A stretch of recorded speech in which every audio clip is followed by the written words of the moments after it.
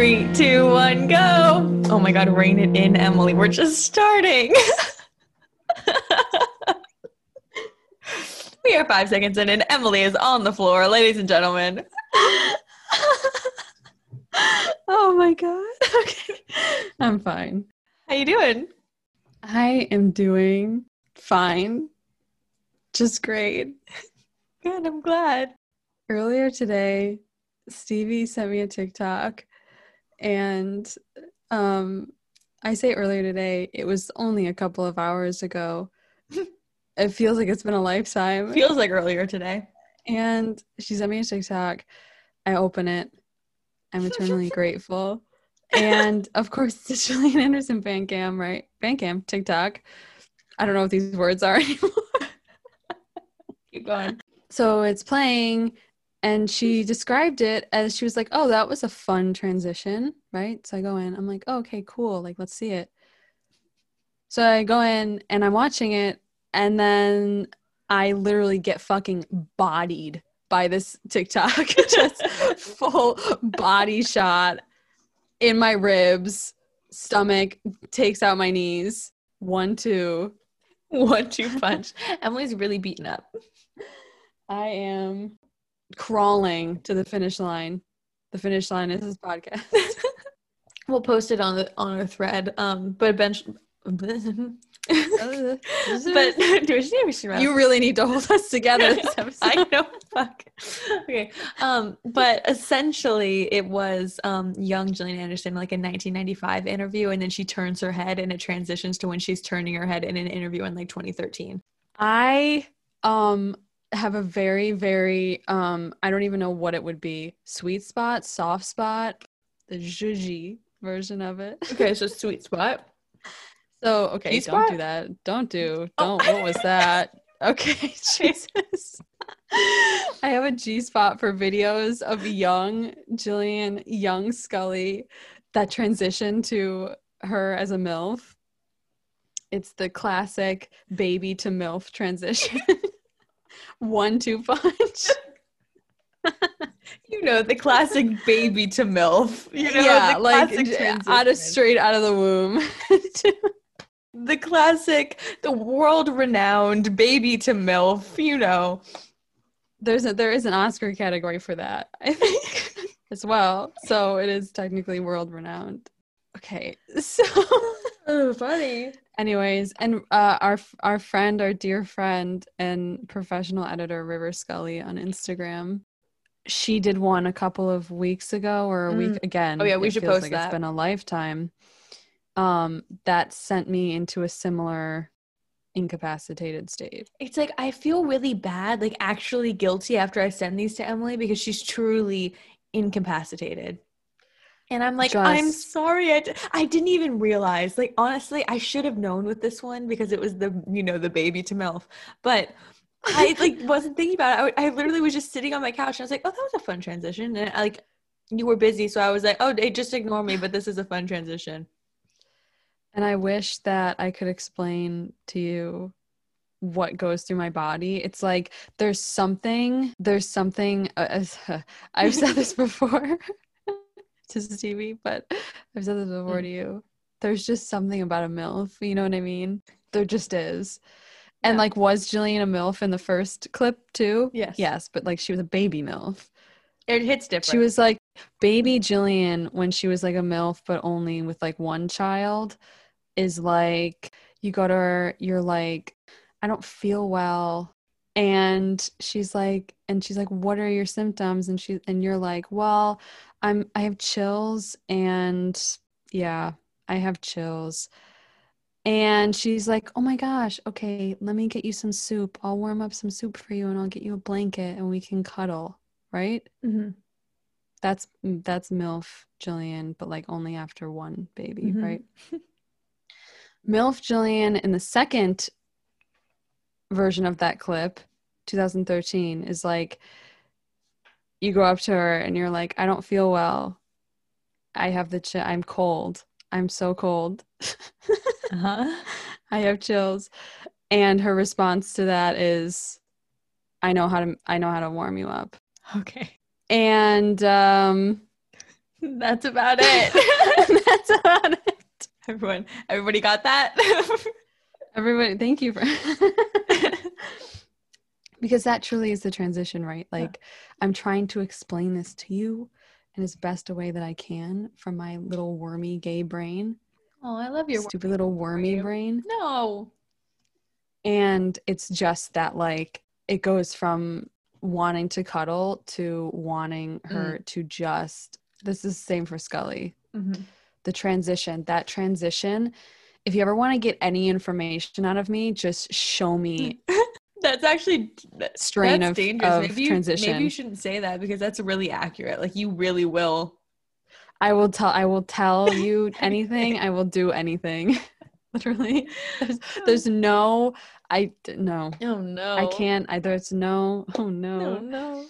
Careful. I can't control anything that happens when I've seen that transition. And that's okay. Is it? Yeah. Yeah. Is it, or should I look into that? Do you need to? Depends how bad it gets. Like, if it really starts to inhibit life, maybe, but depends how bad it is. For now, it's okay. On that note, do you want to answer a question? Yep, let's do it. All right. So basically, we've gotten a couple of questions asking if we would have a little chat about some allegations that have been floating around Twitter about Gillian Anderson being a TERF. Trans exclusionary radical feminism. Yes. And so an example of of some well-known TERFs are fucking J.K. Rowling, or it doesn't fucking matter, and Rose McGowan off the top of my head. Yep. Who have been intentionally very trans exclusionary in their feminism throughout their careers and lives. The reason this conversation is coming up is because there was a photo that Gillian posted in 2016, and she makes a reference to the character Old Greg in her tweet. In the tweet, in the caption.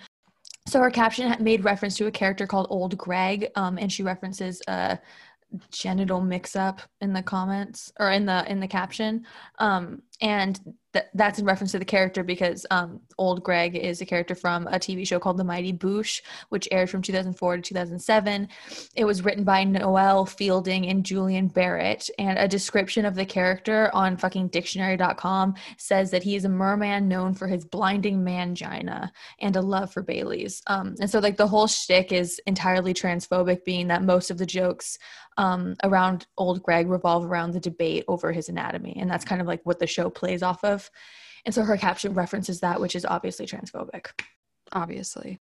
And so I think, like, we just want to say a little disclaimer that we're not in a place to, like, assess or speak on the extent of, like, how damaging this quote unquote joke was, and jokes like this are, obviously, because we're two cisgendered women. Yes. But I think, like, with the requests to talk about this that we've gotten, the reality is that, like, if one trans person found this harmful and damaging, then, like, that's it was harmful and damaging. Yeah.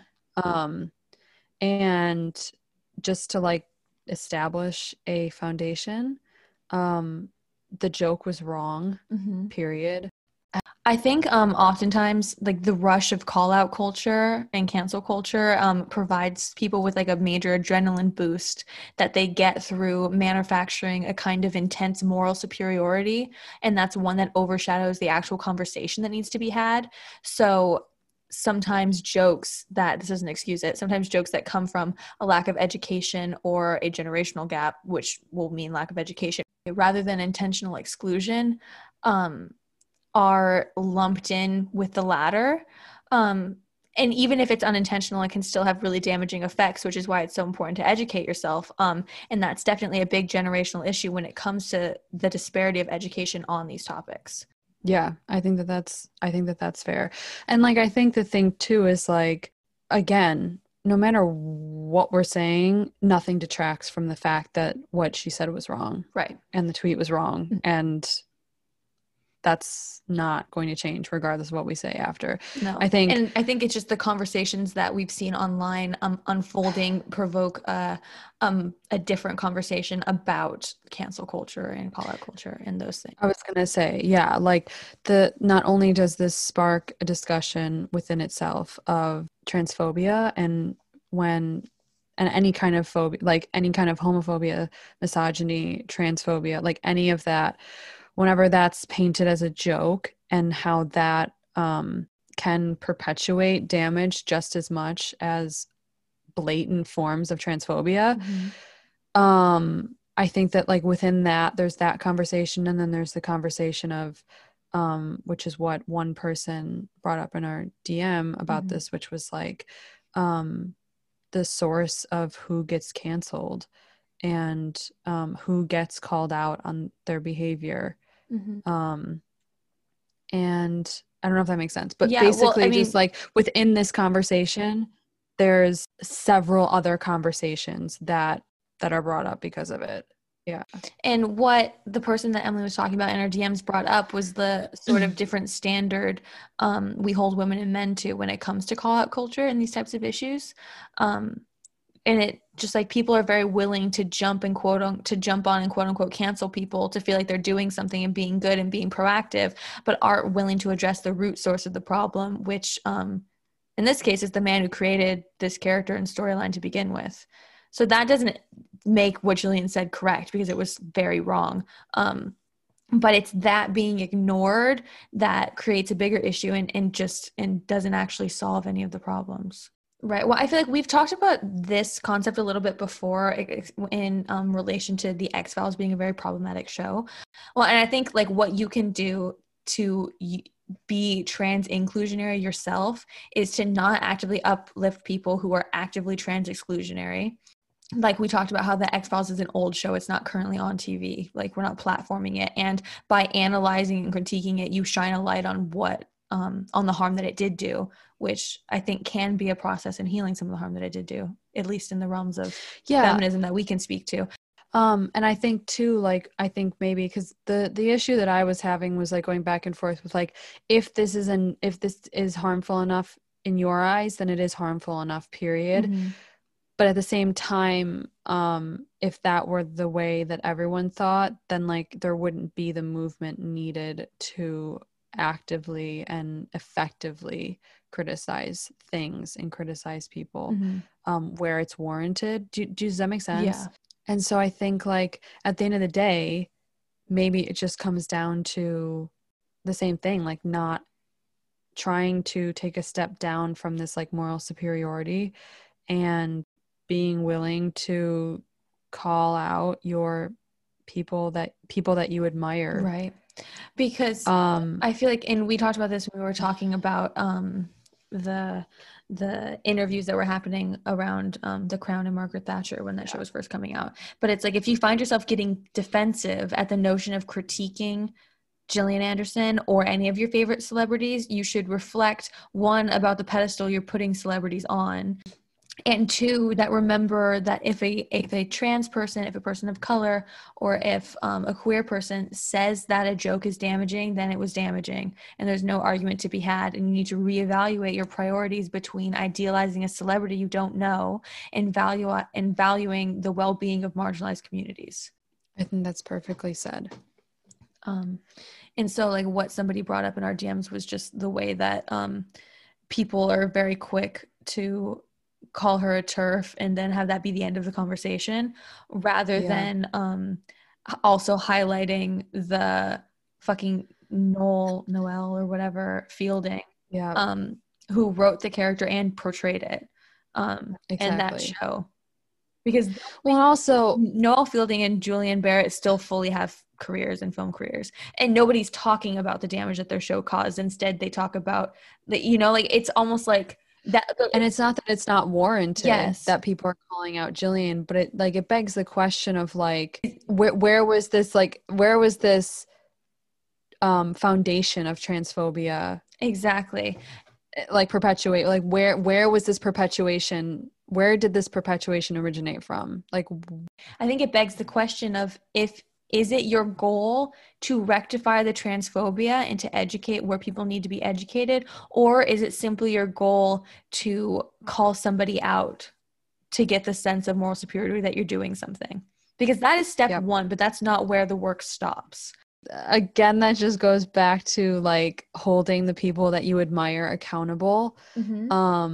Educating yourself and making sure that you are that your issue is through calling this person out, that your main issue and the issue that you'd like to rectify is the source of the damaging stereotype or the damaging whatever ism is happening, like making sure that that is what you are committed to dismantling and rectifying and fixing. Yes. And it wasn't just to like have another one bite the dust. You know what I mean? Yeah. However, this is so nuanced because I really do feel like I was thinking about like the Me Too movement with all of this. It was like, in that case, like taking down Harvey Weinstein was was an important facet of that. And the Me Too movement very much so did address the root cause, which was normalization of sexual harassment and sexual assault in Hollywood. And then that transformed somewhat to just in every field. So maybe it has to be both. I don't know. No. Because then if someone is perpetuating some form of abuse so severely, I think then they need to be dismantled just as much as the abuse. Right? Yeah, I agree. What I was going to say, what I'm struggling with is that it's like where's the balance that needs to be found between saying you're perpetuating these harmful things, I don't want to support you as an artist or a person anymore because of these things that you're saying, and saying, hey, this is transphobic, here's why. What's the balance between educating and condemning? Well, I think that comes ultimately down to privilege. Like you and I talked about how we were very, very hesitant to talk about this when it was brought to us because we didn't want to bring attention to it and we didn't want to make it. And I think we were very much caught up in the very like visceral response that we were seeing on Twitter of people just actively calling her a TERF immediately, and saying like that's not something we want to perpetuate. Like we want to have a discussion about this. And then ultimately we decided like this is a very safe space for two cisgendered women to talk about this. And even if in the case of people having an issue with this discussion to the point where they get defensive or they are personally offended by Gillian Anderson being called these things, and you know the conversation surrounding that it's much better that criticism and that possible very harsh response from people coming to us as two cisgendered women rather than like putting this on the backs of trans people. Exactly. And so I think that ultimately comes down to privilege, and it's the same, you know, and then from there it's what activism you are capable of doing, right?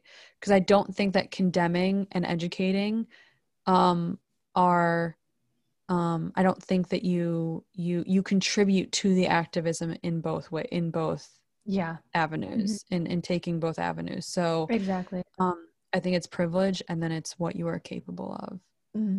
That's a good point. And your activism. And it's like it should not be on people to defend their own identity. It's like people like when George Floyd died, like the conversation was brought up about how it's like racism is a white people's issue. Like, and it's the same thing with transphobia. Transphobia is a cis person's issue. Homophobia is a straight person's issue. It's like the ones perpetuating the abuse are the ones that need to work on rectifying the problem. However, it's important not to overshadow the voices of the people that are being abused and damaged. Exactly. And so we're talking about it now because we had multiple people ask us to, and also because it's like we can shine a light on this without feeling like we're defending our own identity. And like you said, if anybody is to get mad, it's coming at us. It's not going to be like more abuse. Yeah, exactly. Onto people who deal with it every day. Yeah. However, if you are a trans person listening and you do have thoughts on this that you want us to either discuss on here or you'd like to discuss with us, our DMs are open. Our Curious Cat is open. If there's things that you feel like need to be said, we can uplift that. Absolutely. I think it's important for us to have these difficult conversations in educating people, because I think that that's like the brunt of the activism. Mm-hmm. But then when it comes to voices that exist and voices that need to be heard, it's equally our responsibility to lift those up and place those in front of our own. Mm-hmm. Exactly. And this is a really nuanced conversation about cancel culture, because it's like, does cancel culture even exist because the men who are the root of the majority of these problems still fully have careers? I know. That's the issue. It's like, do you attack the root of the problem, which is obviously transphobia within a society, an exclusion of that representation of trans bodies mm-hmm. in that society? And is it possible to dismantle that without first condemning those who perpetuate it? Like, is it possible to even dismantle the transphobia or any abuse or any oppression without first completely ridding it from each, ridding it of ridding the individuals who perpetuate that in that society? Do you know what I'm saying? Yeah.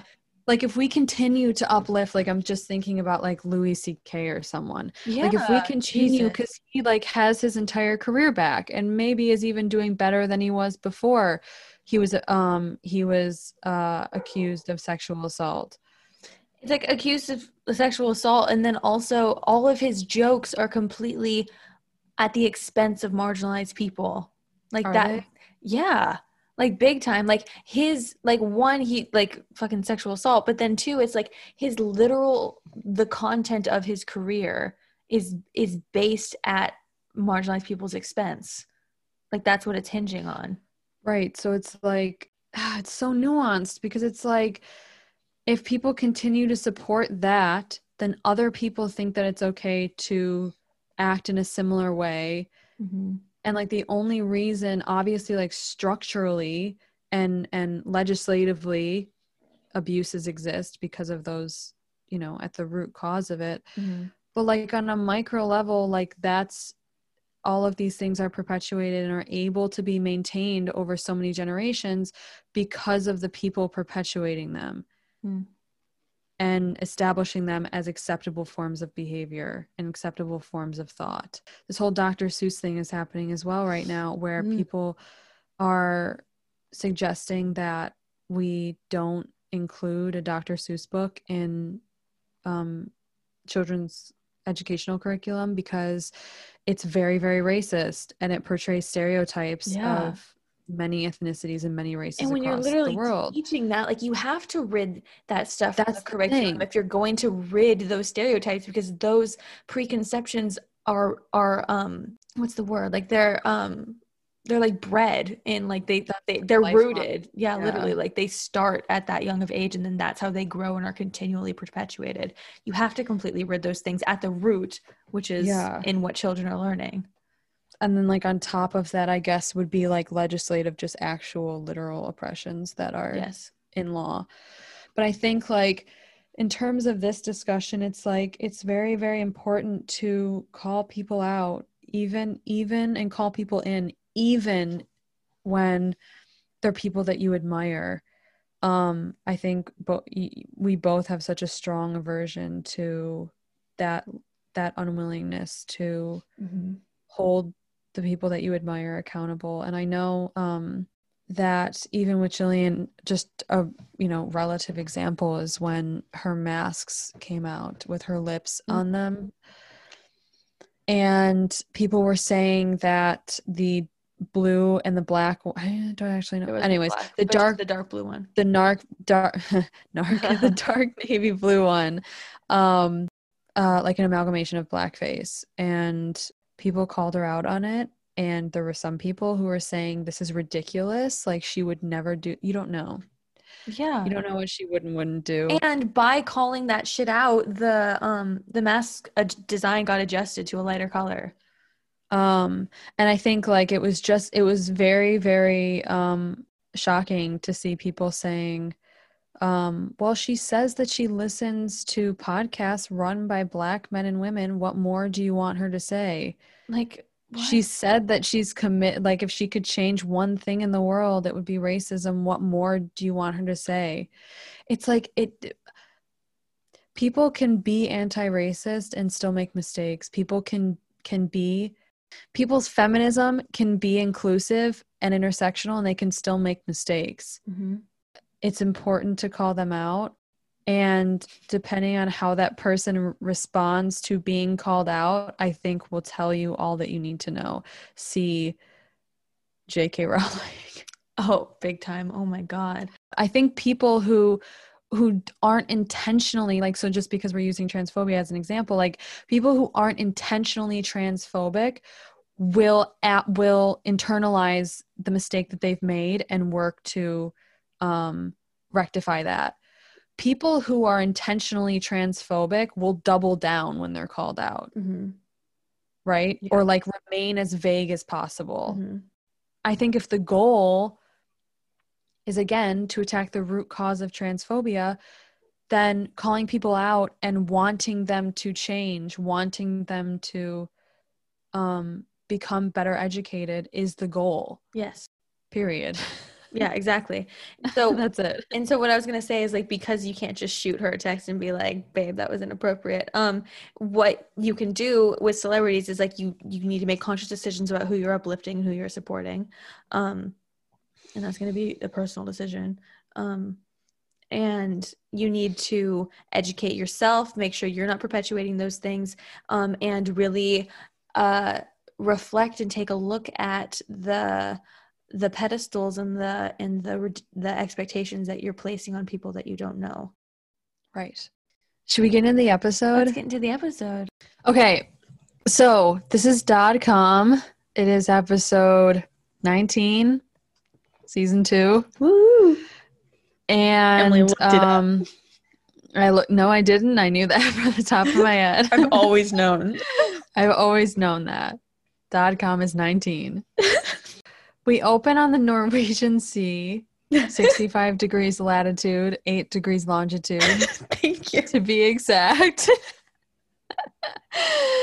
I think it's funny how for some episodes we're like, yeah, and then they'd like talk for a minute. And then sometimes we're like 67 degrees longitude.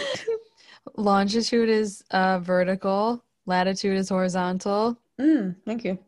You're welcome. Because long. I mean, they're both long, but like but long, like up and down. Long, like a long, tall Sally. No, oh yeah, or that, or a long dick.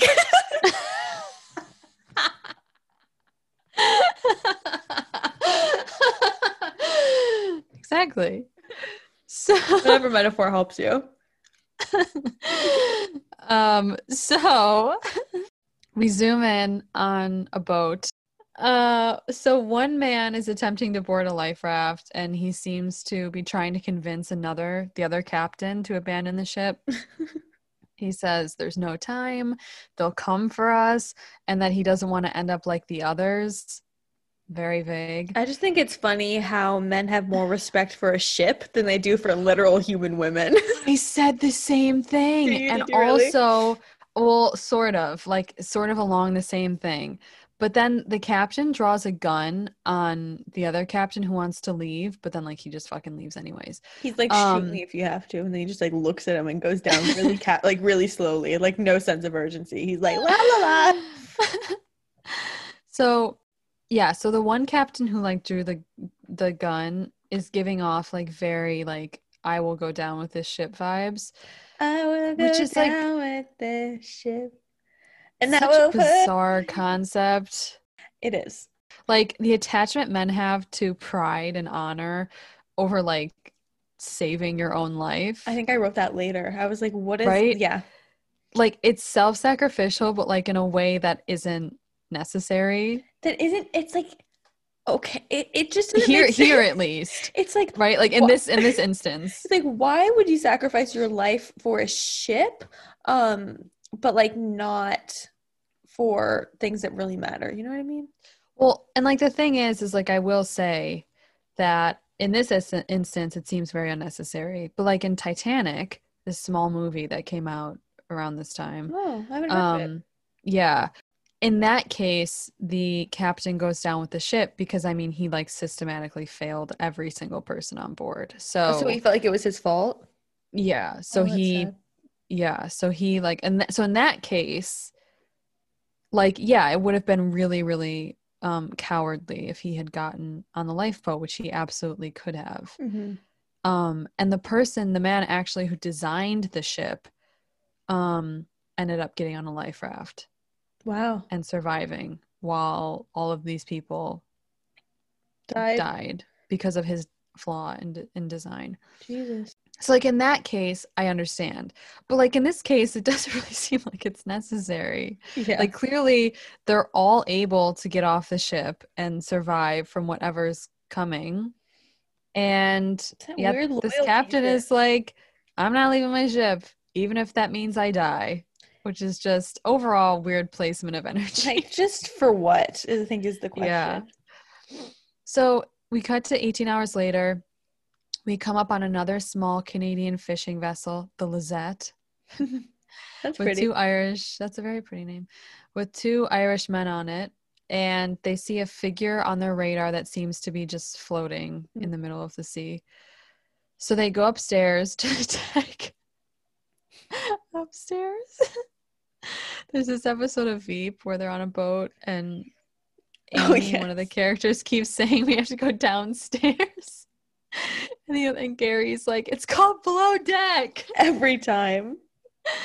Anyways, so they go upstairs to the deck and they throw what turns out to be a lifeboat, a line, one of the lifeboats familiar. And when they pull them in, they're all old people. I wrote, that's how problematic white people age. There will be many jokes about the inconsistencies in Gillian Anderson's aging, but the uncanny resemblance in David Duchovny's age. God, I wrote that. If that will upset you, maybe click on it. It's not. He obviously doesn't look as bad as he does at the end. It's just like the beginning stages. It's funny. Yeah. It kind of does look like him now. A little bit. It really doesn't look like her now. In the beginning, we mean. I was just going to say, it's just funny because these Canadian sailors like pull them in. And then before the camera shows them, I mean, their faces are just of abject horror. Like they've never seen anything so terrifying in their life. And then the camera pans to the lifeboat. It's just all these old people. I mean, they do look rough. They do. But it was just funny. Yeah. The opening credits roll. And we're at Bethesda Naval Hospital in Bethesda, Maryland. Mm-hmm. Right off the bat, I'm thinking, if Scully is coming anywhere near this case, good thing they're all, like, way too old for her. Yeah. Otherwise, this Navy brat would have left with one of them. 100%. Which, like, as she should have. Yeah. But oh, my God, imagine. I was imagining it the whole time. One of the Navy guys is just, like, totally wooing her in the hospital bed, and Mulder's like, there's aliens waiting for us, Scully. She's like, no, I'm gonna go get railed. He's like, I don't think so. That would be like the ultimate Ouroboros for her daddy issues. Full circle. Full circle. Life's a circle. All Mulder can contribute to the circle metaphor is like one time he said to Scully, a circle is round and has no end. That's how long I want to be your friend. And she was like, ew. That's how long I want to be your friend. Or even better, a circle is round and has no end. That's how long I want to give you head. That's a good one. That's a better one. She'd probably like that. Right on time. Here comes our girl. She comes out of the elevator. And Mulder tells her very urgently that the USS Ardent has been missing in the North Atlantic for the past 42 hours.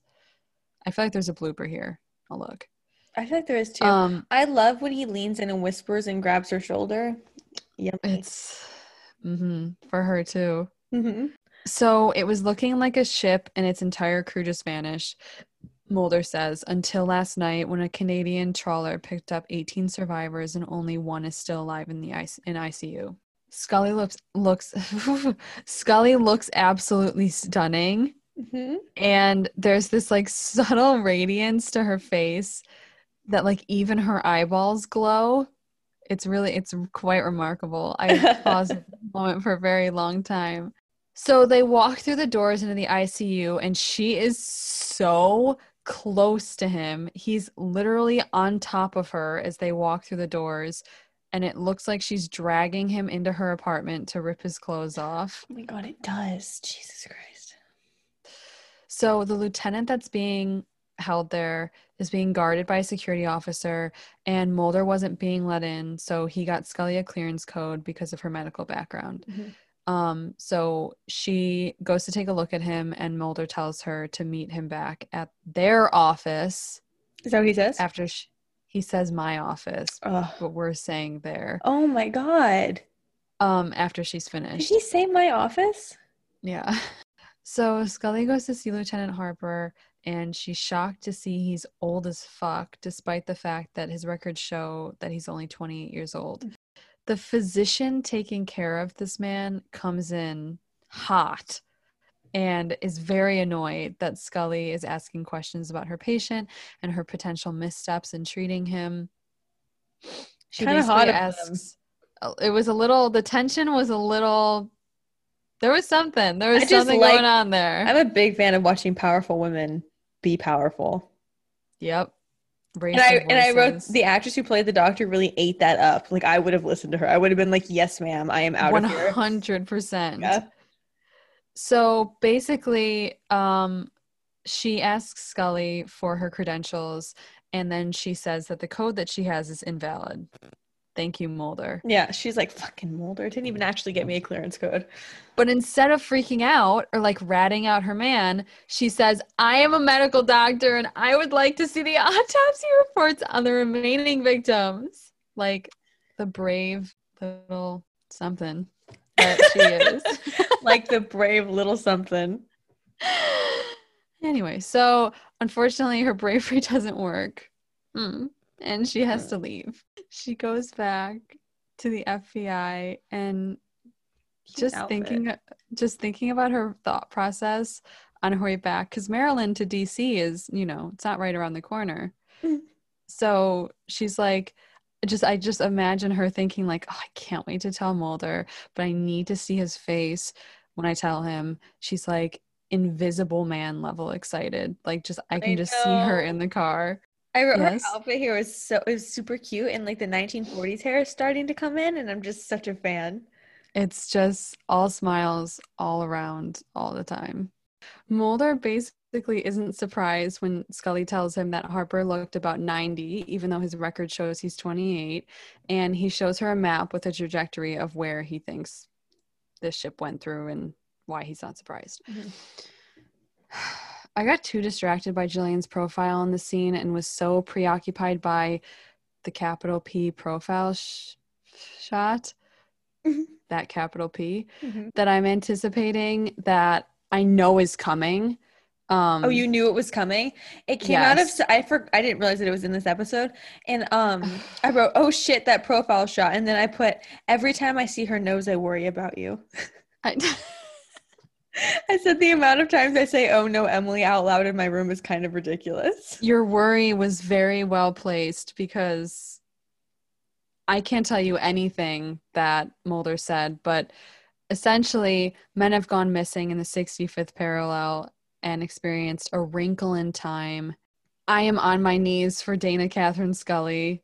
Mulder starts rambling on and on and on about the Philadelphia Project and how men were actually sent to Roswell, New Mexico, and that men were taken, and then minutes later they were found hundreds of miles from where they had originated, suggesting that somehow alien technology is involved here. To which Scully, of course, says, Mulder, you're crazy. That defies all laws of physics and science. To which Mulder says, these experiments may have been trying to manipulate wormholes on Earth. So basically, wormholes are portals where matter interfaces with time at a relatively decelerated or accelerated rate. Mulder thinks that the military never ended this project that caused these, and this is potentially what happened to Lieutenant Harper and the rest of his men. Mm-hmm.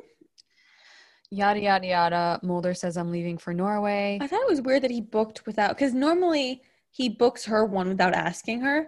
But this one, he was like, oh, yeah, I booked one. And then she has to be like, no, I want to go with you. Which I'm like entirely not a fan of, because I really like seeing her intrigued and driven. And I like the connection that she feels to this case because of her father. Like, I like all of those elements. Maybe he did buy her a ticket, but like he just said, I'm going. And he just wanted to hear her say that she wanted to come with. He just wanted to hear her say, I want to come. I breezed through that line without even recognizing the innuendo. So, all right. So Scully says, I'm going with you. And it's at this moment that I lose all my fucking marbles at her nose. That's all I can say. Okay. I go on. But this got me thinking of one little thought, which was our friend Ani's fic that she wrote about them in airports and in airplanes. Oh, yeah. Because just thinking about them on a flight to Norway made me think of that. Oh, we should put that fic in the thread.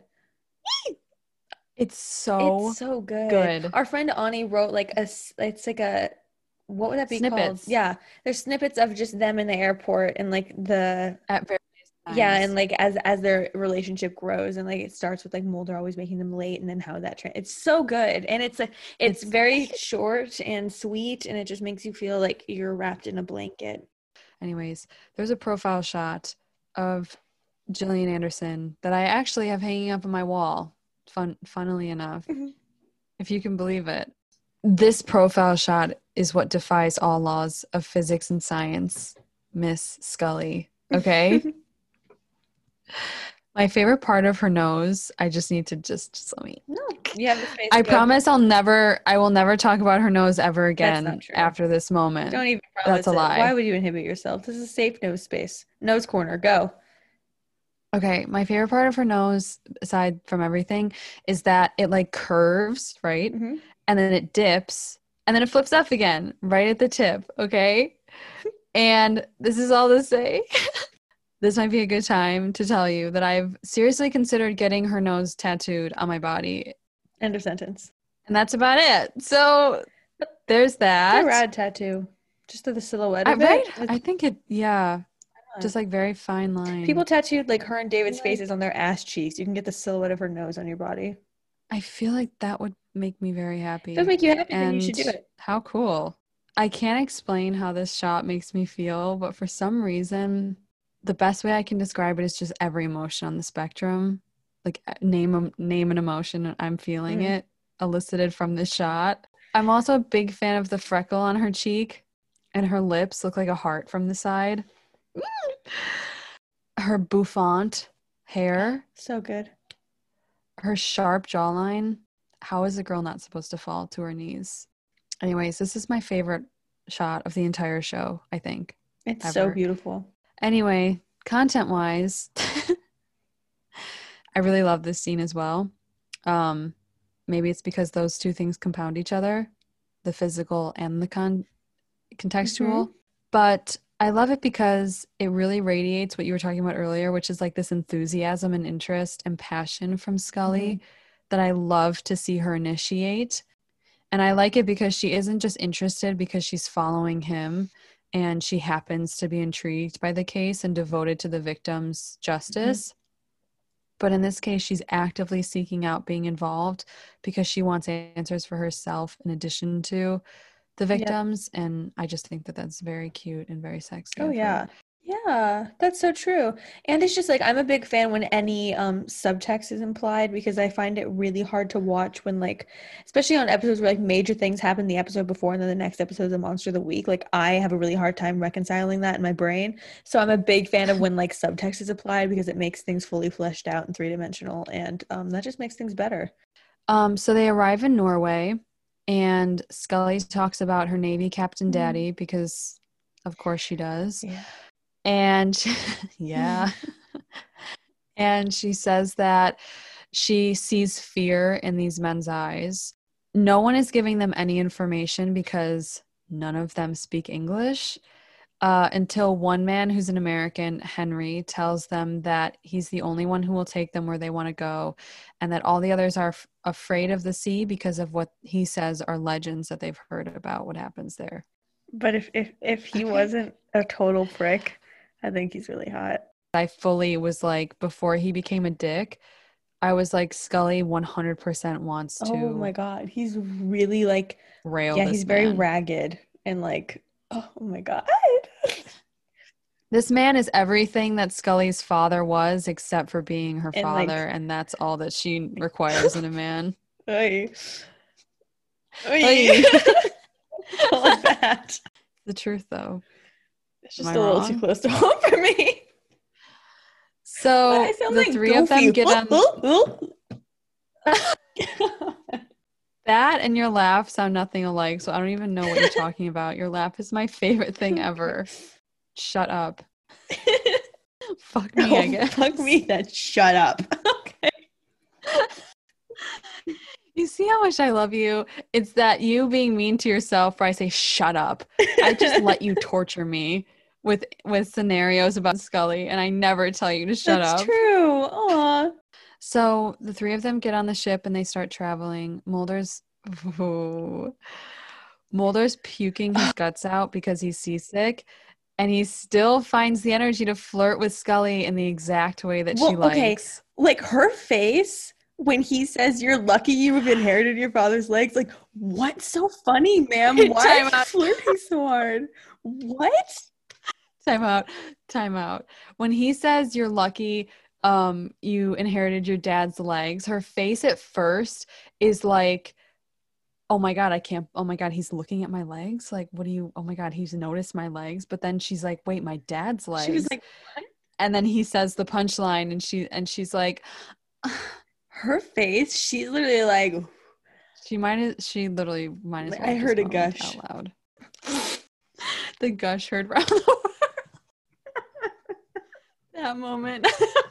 What's funny is that I wish I could keep how long we laugh at ourselves in, but I always cut it so we never really laugh at ourselves on it because it just takes up time, but we laugh for a really long time. Like, she's in love with him, yes, but like the irony of her probably in college wanting to marry like this outdoor travel savant who is capable of spending his free time on the water in like his expensive boat because he's a successful doctor, to her literally falling head over heels in love with a man who can't even be in a boat without throwing up and making her laugh is just the irony of that. So good. Is that's golden. Incredible. Wow, I love that. She just clearly feels so superior because she can handle being on a boat and he can't, like, as she should. Scully shoots Mulder just so that she can see him struggling and weak and vulnerable and take care of him as subsequently. I'd love to shoot a man just to fix him, but that's on my daddy issues. So while Mulder and Scully are shamelessly flirting in the back, something starts messing with the radar and the navigation, and suddenly there's a boat right in front of them, and it's the USS Ardent. So they get on the boat. Petrified of open water. Like, that is one of my biggest fears. So all of this with like them being stranded in the middle of nothing with like fog and then taking on water, it's a no for me, dog. Yeah. Have you ever seen Titanic? Yes. How did that make you feel? Very anxious. It's not even like it's the bit of being in the open water, like being like your body. Yeah. Like, I'm not. No, I mean, like, watching that movie, that definitely forced me to confront like that fear that like what is meant to hold you afloat just like disappearing from underneath you. Yeah. That really freaked me out. Well, I knew I would never go on a cruise because when I was like 9 years old, I was really, really fascinated with sharks. Like I was like hyper fixated on them, and I like read every book that I could possibly find about sharks. So much so that I successfully terrified myself from going into any body of water, even lakes. Every hot girl had a intense hyperfixation with sharks at some point in her life. Oh, I love that. That makes me feel better because I thought I was a weirdo. And here's the thing, I love sharks. I went on a big activist kick on sharks when I was a kid because I was like, they're taken and they just take their fins and they don't use the rest of their bodies and they turn it into soup and it's wrong. I was like, sharks don't like the taste of human flesh. We're just in their environment. Like I was very like, it's true. I was very anti the discrimination against sharks. That was my first cause.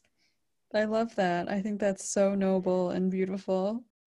So they get on board and it's completely corroded despite only launching in 1991, according to a plaque that's on the ship, which as soon as Mulder and Scully walk away from looking at it, it immediately corrodes right back over from where they scraped. Sometimes that's how I feel like I'm aging. Yeah, same. So Scully and Mulder go to look at the crew quarters where Scully is absolutely petrified to find bodies that look mummified apart from a residue that when Scully goes to collect some, the dude's hand just falls off and she looks very annoyed. I know. She's like, her face when she sees all of it, oh my god, Jillian's eyes have never been wider. Holy shit. I know. So as Mulder and Scully are in the crew quarters, they hear an engine roar and they realize someone is stealing Henry's ship. So, Skedio, now they're stuck. The radio isn't working and the engine is way too corroded to even try to move. Mm-hmm. So Mulder tells Henry what's actually happening, that time may be speeding up where this boat is stuck. Then they hear the Norwegian dude, Halvorsen, scream, who was the other guy who was on Henry's boat, scream, and they go check it out. They find him, his skull's been fractured, and when they follow the noise, they find Lieutenant Barkley, who was the dude from the beginning, who was the commanding officer on the ship. He's hiding in a freezer, clutching an empty bottle of Jack Daniels. So they talk to Barkley, and he says that the last of his log documents that everything seemed to stop and time got lost. He says he's 35 years old, and yet he too, along with Lieutenant Harper back from earlier, he looks like he's about 90. Mm-hmm. Mulder pulls Scully aside, and they agree that they don't think that he had the physical strength to kill the Norwegian dude, meaning there's somebody else on board. Mm-hmm. That moment when he yells, like, "You're not buying this crap, are you?" to Scully. My favorite trope maybe like ever is when somebody says something like that to Scully and they're like, "You don't believe this guy, do you?" And then something happens immediately after so she doesn't have to answer, because every time the look that flashes across her face screams, "Please don't make me choose between my brain and my vagina right now." She's like, I know he sounds crazy, but he also makes me feel crazy. So okay. So as Henry is putting Norwegian man's body overboard because he died, we meet other person on board when he tries to knock out Henry until Mulder stops him. Henry knows the man. His name is Olafsson, right? Is that how they say it? Olafsson? Because he's a criminal. He supplies whales to the Japanese black market. Of course, Henry wants to kill him, but Mulder says no because they need him because he seemingly hasn't aged somehow. When they get back to Scully, she informs them that Barkley died and he's rapidly decaying, like he's turning into a pillar of salt almost. Mm. She says that it's some type of crystalline, and beyond that, she's unsure. They decide to sleep in shifts. Mulder keeps watch in case Olafsson's not alone. But then he wakes up and he goes to wake up Scully. And they're old. They're old. But it's like, if we just ignore that and just like pay attention to the beginning point, it's like him waking her up and her going, "Oh, I just fell asleep." I said this. And him being like, "Do you want a few more minutes?" Oh my God. I said the same thing. It's so domestic of them. It's so domestic and so cute. So cute. And then and like, how can you hear that? How can you not hear that and not imagine them waking up together? And Mulder like having to wake her up but wanting to let her sleep, but her knowing she has to get up. It's like, this is the scenario I can see, like, if they were allowed to actually raise William. Oh, like, absolutely. We can have it in this one moment. And her clearing her throat. All of it. Can we post this clip like before they look at each other and just do like the like they didn't do Jillian any justice with any semblance of accuracy for how she would age. That's all I have to say. Well, there's been a viral tweet about that. So they talk, Mulder and Scully are talking, and Mulder thinks it's a time warp, but overall they're very confused as to why this is happening. They're confused as to like, one, why this is happening, two, why if it's rapid aging their hair hasn't turned gray, and three, how Olafson is still young despite obviously being on the boat with them. So Scully asks Mulder what he knows about free radicals, and he says, very irritated, he's like, is this a quiz? He's like, which I'm sure is not the first time he said that to her. She's like, no, I'm just asking you a question. God damn. No, she's like, yes, it is. She's like, it is, and you failed, so you don't. Never mind. This whole episode is us just saying something so graphic and just being like, I'm sorry. You and I are synced up, and so we both get feral at the same time. Fuck. It's just gonna get worse when we're in the same space. We're gonna become even more synced. A week every month where we just like crawl around on all fours barking. Can I be honest? I think we should just lean into it.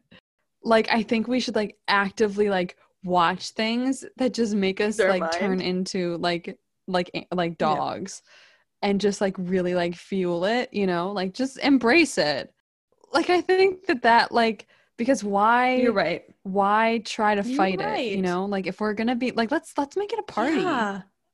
Let's horny party. It.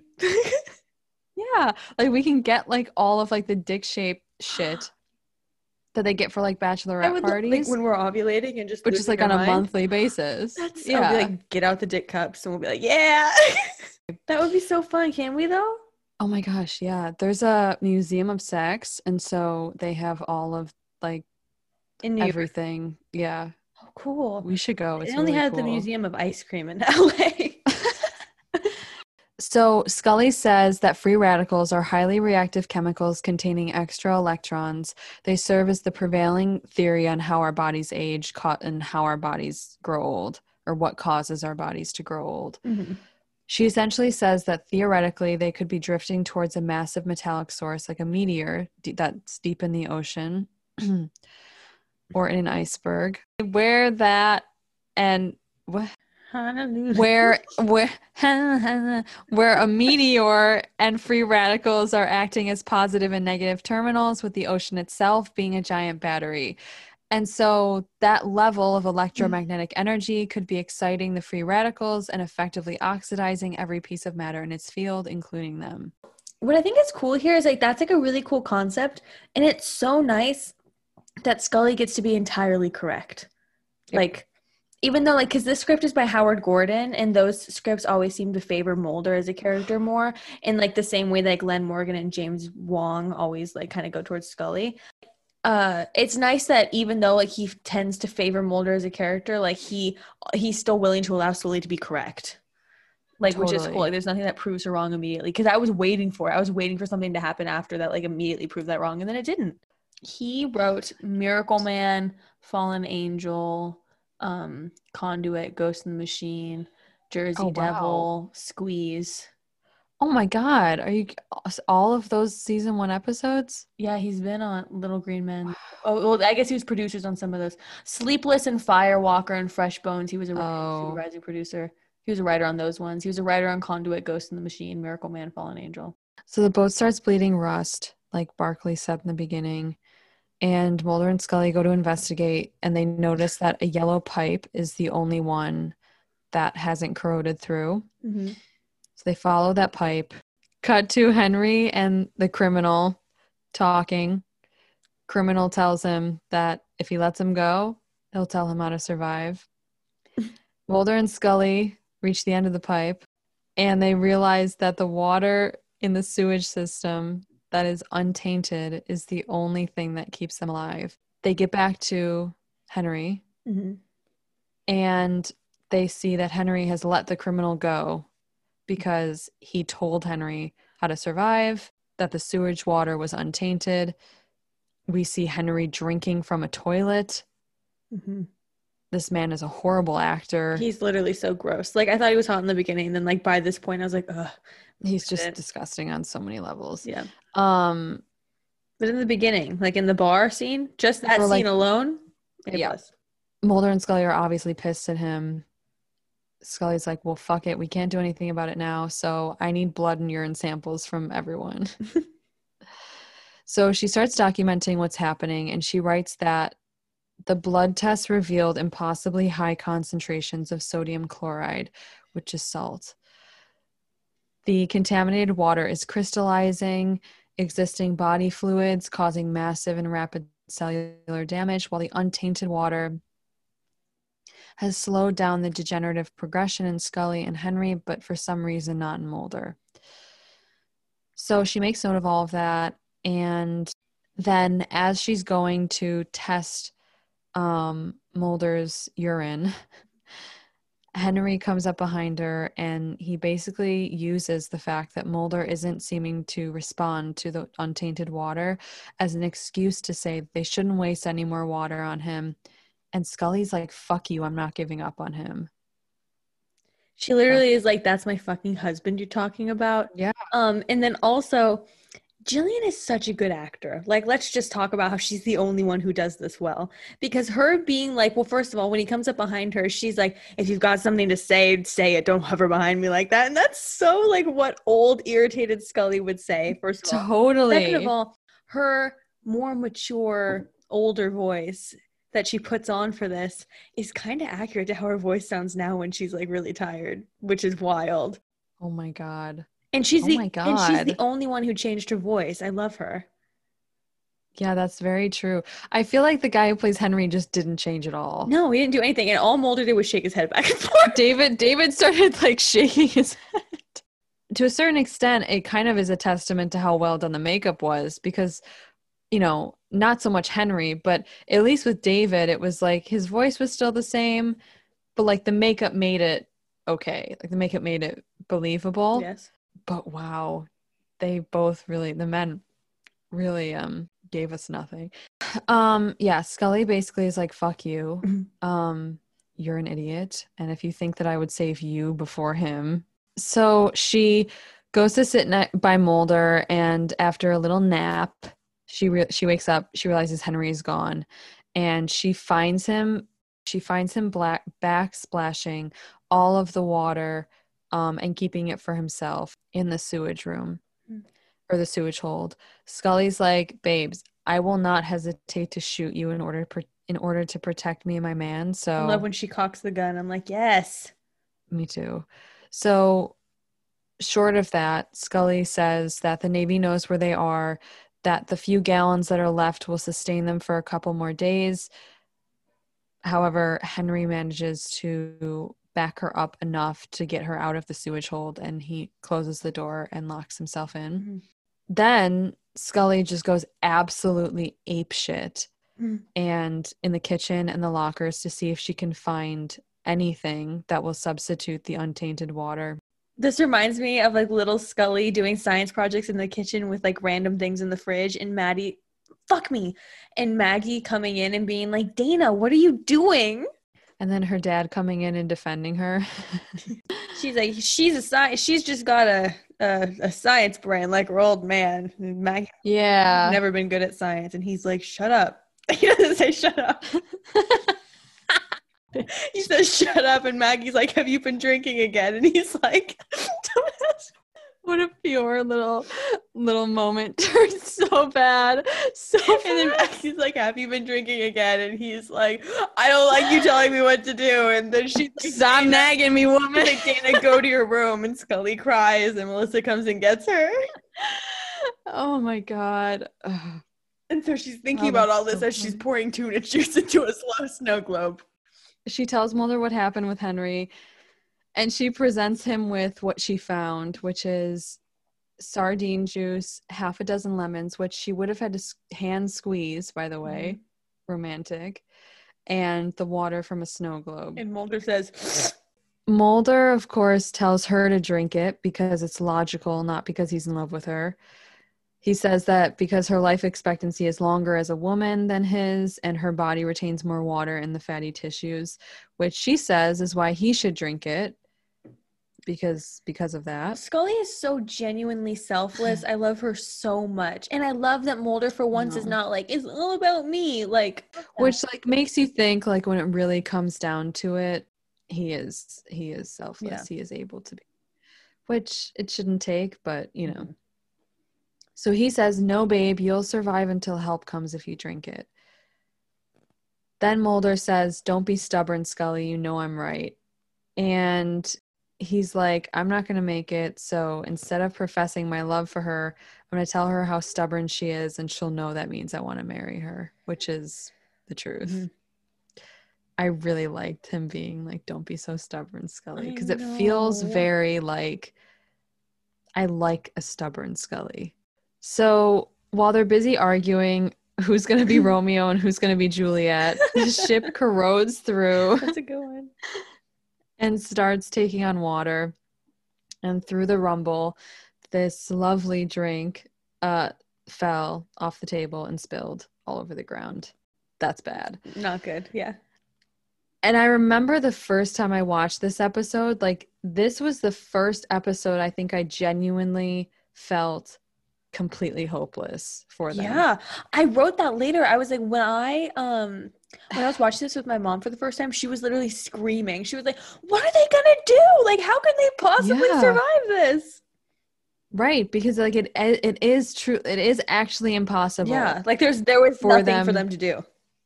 They were in the middle of the ocean. They had no way of communicating that they were on this boat, that their actual functioning boat had been stolen. Yep. Like, they were aging by the second.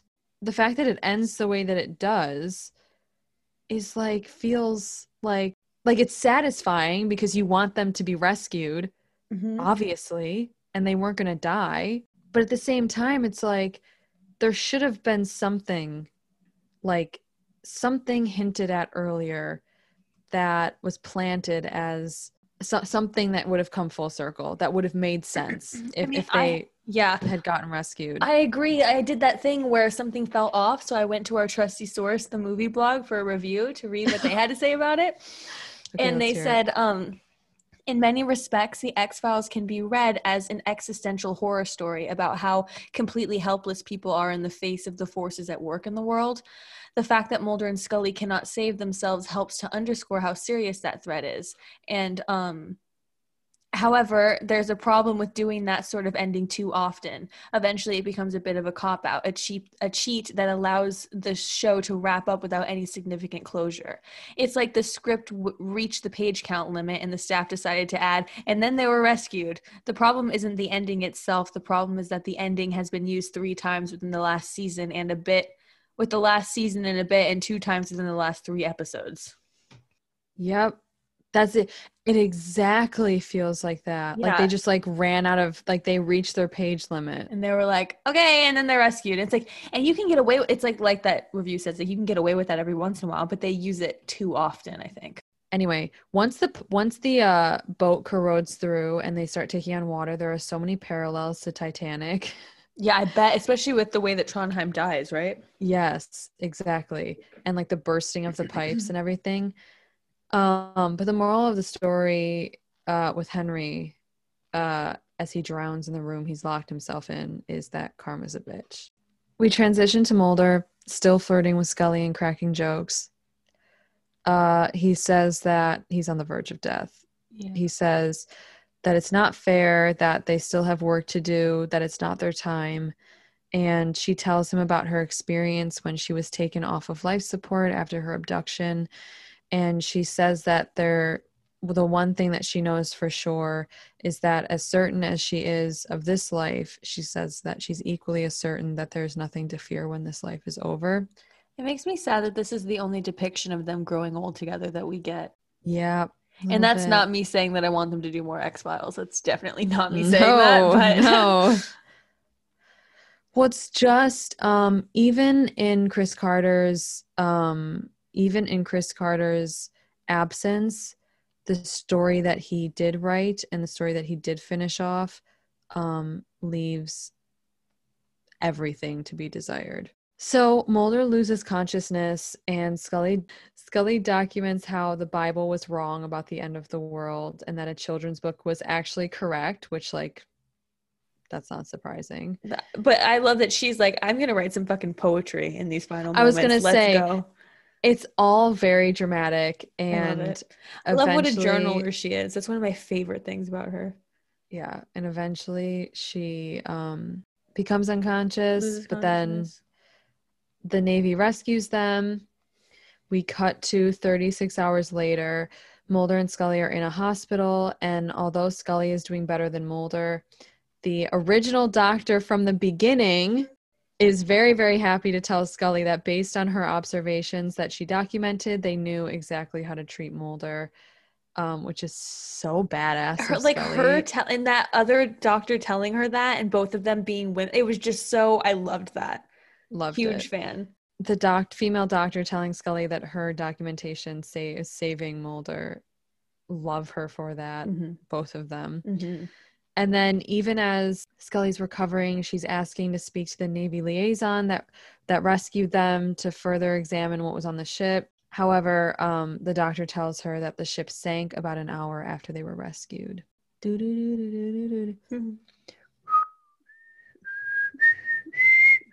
That was good. And that's the episode. I have a few things. Let's hear it. Okay, so imagine a world where Chris Carter. Imagine a world where Chris Carter didn't fuck everything up.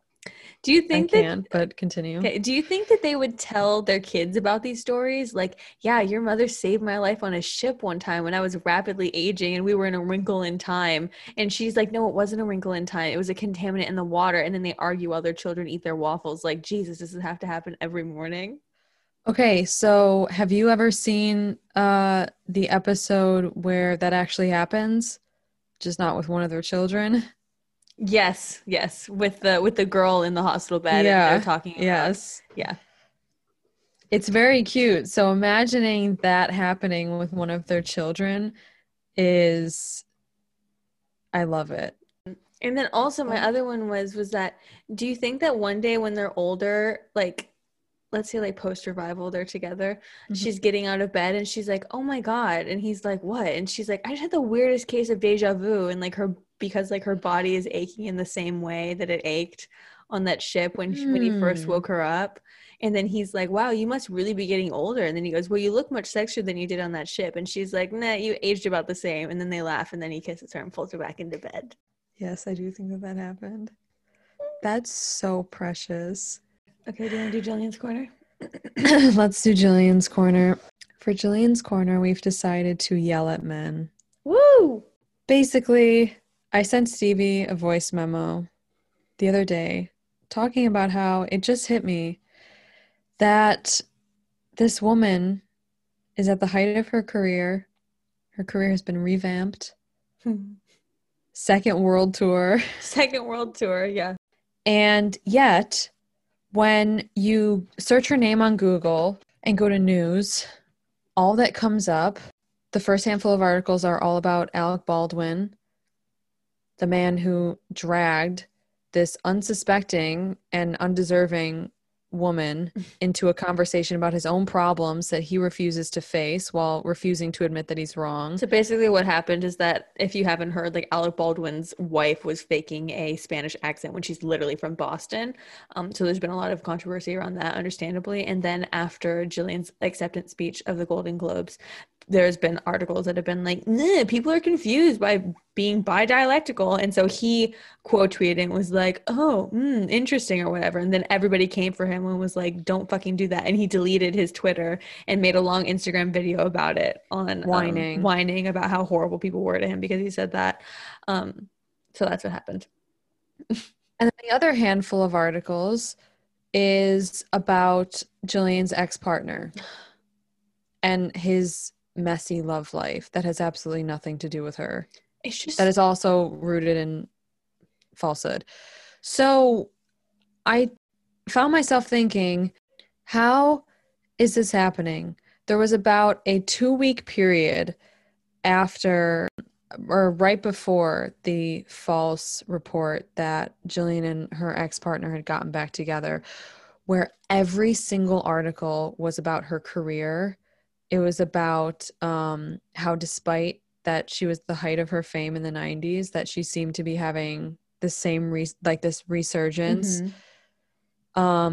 Which as an actor, those are the articles that should be being written about her. They were asking questions about like, what advice do you have for young women today, for young women going into this industry, and like talking about like what is the biggest thing that she learned, like tell us about your audition stories and how you came up and all of these things. And you were right, it lasted for maybe 2 weeks, and now like I know that this gets into like the ethics and responsibility of tabloids, which is like obviously something so much bigger than like the conversation that we're going to have now. Right. Well, because it's not journalism is what. Exactly. And like that was the thing. When that article came out, I was like, well, it was nice talking about her career for 2 weeks. Literally. Obviously within our, like, within the fandom and within people who appreciate her work, that's all that we've been talking about for the most part. But like in the major public eye, it's her at the height of her career, and then every article is about a man. And the thing that's even more frustrating is like how in a micro way, journalists and tabloids alike are literally, it seems like, fucking working overtime to distract from the success that she's experiencing. Literally. Because not only do we have articles about her fucking accent, we have the Alec Baldwin bullshit, we have her ex-partner hijacking articles about her career and things that actually matter. And throwing a temper tantrum on the internet. And then we have her ex-partner's hand in casting her as Thatcher, also hijacking her actual performance as Thatcher. That she did. In The Crown. She did. That won her an award. Her performance that won her an award. Is winning. She just won a Critics Award about an hour ago. So winning her many awards.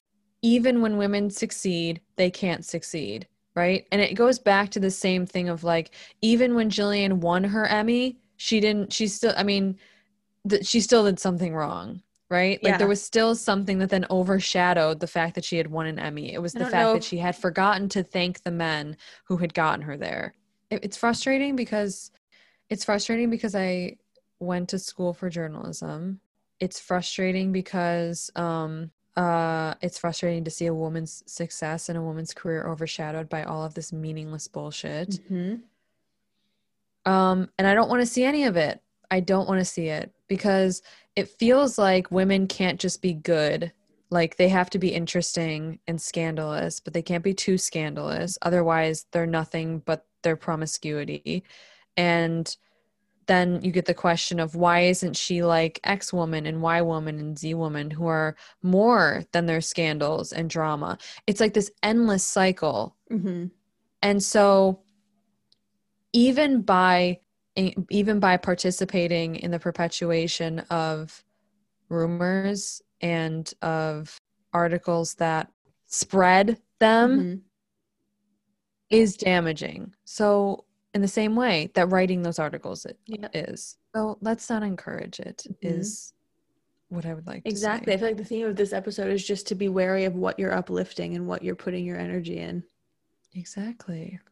Which is like, because when the Daily Mail, I'm going to use them specifically, writes a bullshit article about rumors that are completely unsubstantiated and everybody circulates them, even if it's just to say this is bullshit, by circulating it, you are going to encourage them to write more articles of the same content.